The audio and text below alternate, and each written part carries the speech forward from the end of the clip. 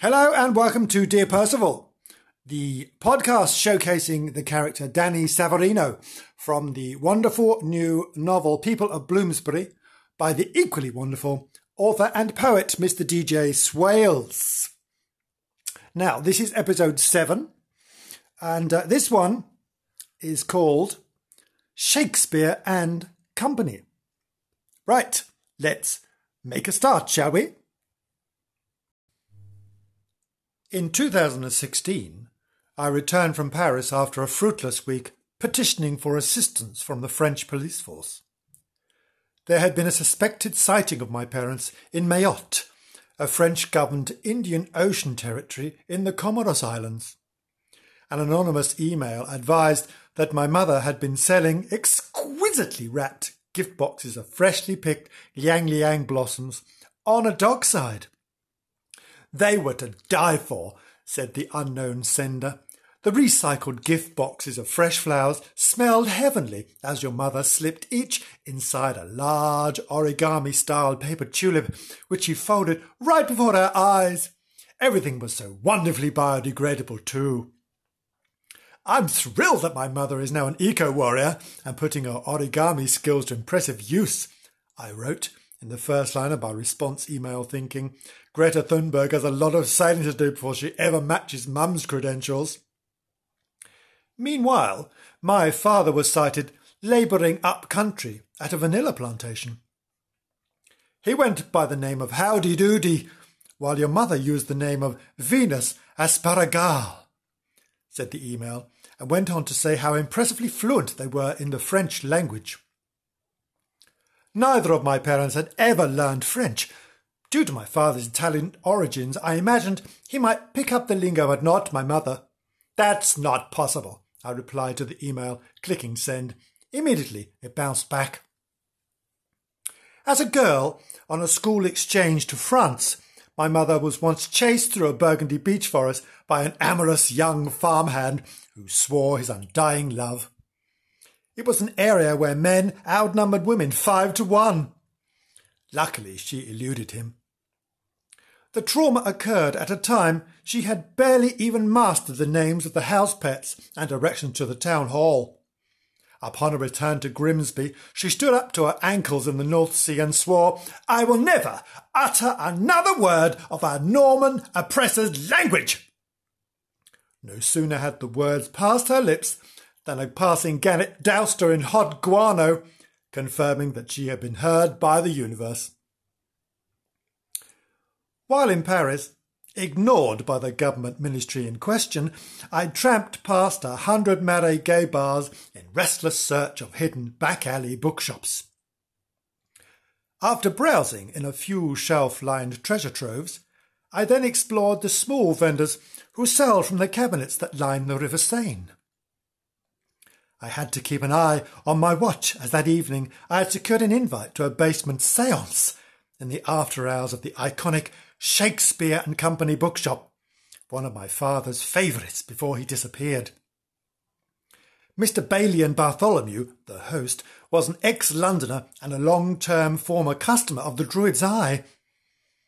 Twice Mr. Bootle had observed Balian shoplifting amethyst palm stones. Oh, he always brings me a sausage roll, he explained as to why the thefts went unconfronted. It would be rude of me to say something. Balian had become quite the sensation in Paris. His guest lists were legendary, cemented by his promises of exclusivity and his smouldering presence. With bouffant hair, wild eyes, signature upturned shirt collars and flouncy cuffs, he catered his parties with mushroom vol au vent, sausage rolls and throwback Black Forest Gatto. Throwback Gatto? More like throw up, said his only bad review on Trip You Like. During an interview, while platters of sausage rolls were served, I explored the venerable bookshop. I'm just nipping to the loo, I said, holding my stomach like Demi Moore on the cover of Vanity Fair. More for us, then, laughed a supposedly sophisticated lady, whom Balian claimed was a Paris doyenne. She grabbed the ketchup with such force that she almost dislodged her magnificent Cartier tiara. As I made my escape, it clung to her wig with the energy of an exhausted baby koala. A commotion built at my prolonged absence, so when I emerged from the loo, I called down the stone stairwell, "Coming soon! It must have been something I ate!"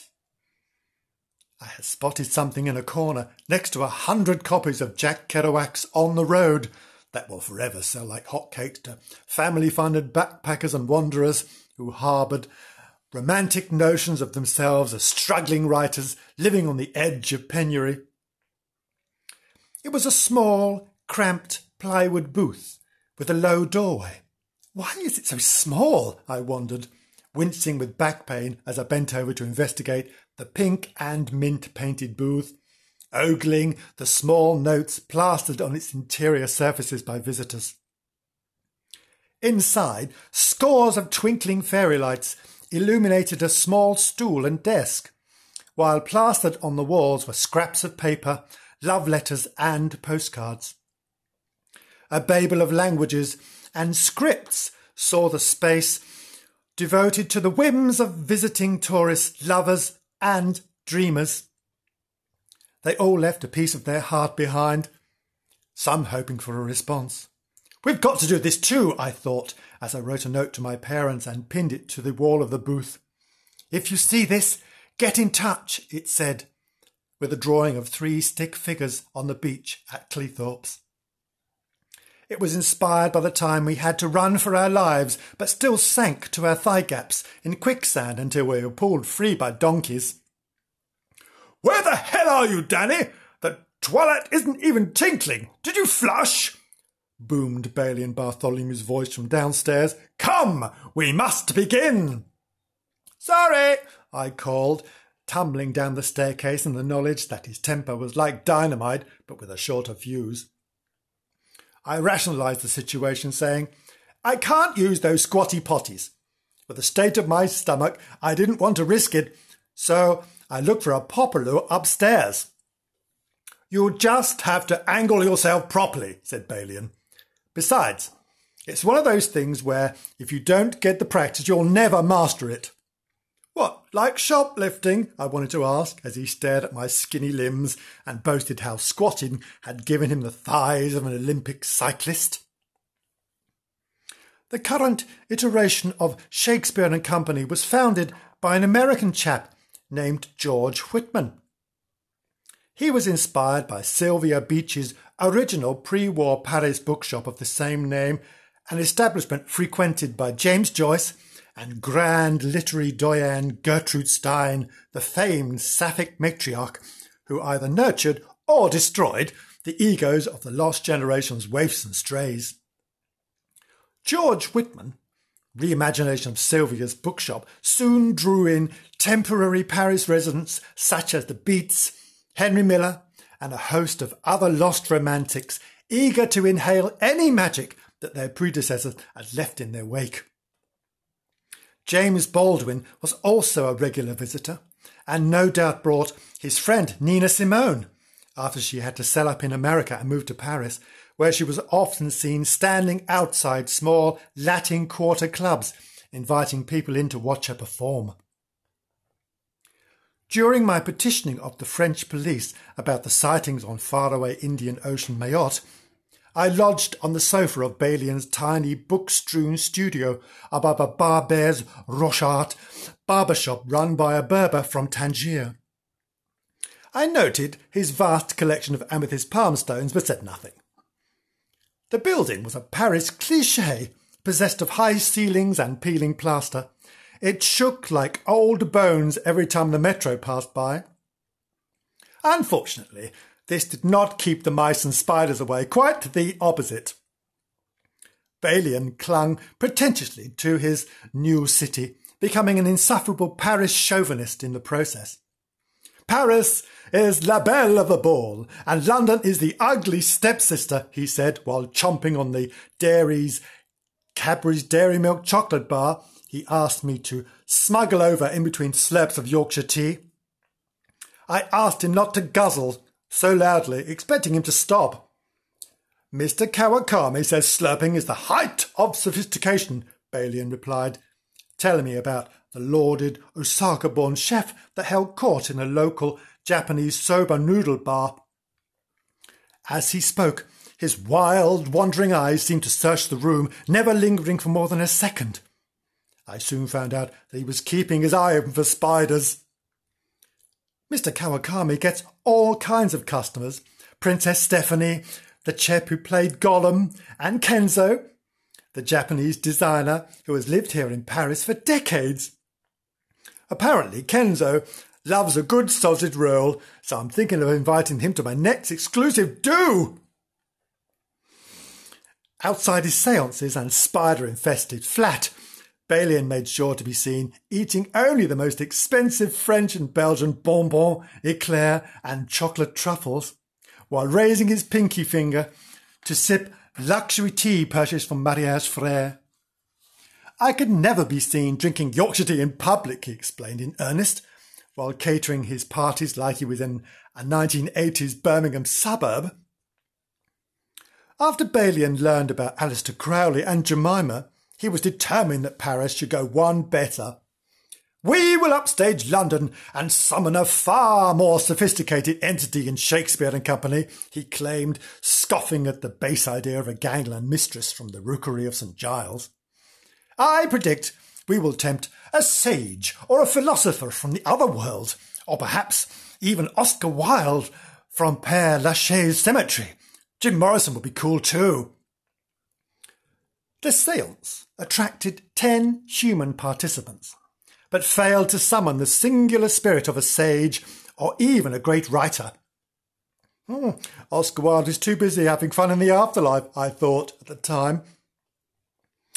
After the lights had dimmed and the table vibrated, a short chant escaped past the tonsils of Mademoiselle Jezebel d'Oc, her outline only visible next to me because of the floodlights of Notre Dame Cathedral through a street-level porthole-style window. In her fervent concentration, she almost snapped my arm at the elbow. Another attendee, Gregory, a Ukrainian émigré and newbie clairvoyant, whose skin glistened like greased silver, closed his shoe-like eyes. For interminable seconds he appeared to be chewing on a gobstopper, then spat out an announcement. A monk has came, but the name of Arthur. He's arrived. He insists on entering our circle. Come in, Arthur, come in, begged Mademoiselle Jezebel d'Oc, tightening her grip on my elbow. Is there anything you wish us to know? Then she screamed, then threw me an accusatory look like it was a stray cat. Did you pinch my bottom? She asked, her words half strangled by a strange accent. No, I didn't, I replied, trying not to look mischievous as I scanned the table's faces for support. Balian looked away, denying me. It was Arthur, the ghost of the monk, she whispered, still holding my arm. Her eyes bulged in her shocked face as she looked at Balian across the table, who was now seething. All those bloody sausage rolls were nothing, he said, spitting the words. Steam was almost rising from him, in fury that the session had attracted nothing more than a sleazy lech from times past. I wanted a higher form of spirit, he later bemoaned at the flat, while rummaging for the last chunk of low cocoa Cadbury's chocolate. I expected more than a pinched bottom. What do you think has gone on in that basement over the centuries? I asked with a sigh. I was starting to resent Balian's performative Parisian snobbery. Mademoiselle Jezebel d'Oc's bottom is hardly the first to ever have been groped down there. What do you think all the monks were doing when there was a monastery there? Not to mention all the young hormone-filled backpacking writers and wannabe rock stars that roll into Paris to work as live-in sales assistants at Shakespeare Company. Where do you think they sneak off to when there's a lull in customer numbers? That basement has always been a den of iniquity in the city of romance. What do you know of romance, Danny? Said Balian, eating the last piece of Cadbury's chocolate, in spite of the mouse gnawings on its surface. Les roast beef come over here from London and think they can speak of love. As he mocked me, I was transfixed by his chocolate-covered teeth. It had also congealed on his gums. The very next day, Balian abluted, showered, and brushed his teeth with the bathroom door open. He gratuitously slurped Yorkshire tea from a huge mug, one fashioned from clay that had been pinched into the face of a troll. In mid-slurp, he insisted that I vacate his sofa, so it sounded like the troll was speaking. "Today?" I asked. "Yes," said the troll. "Your aura is really giving me gas.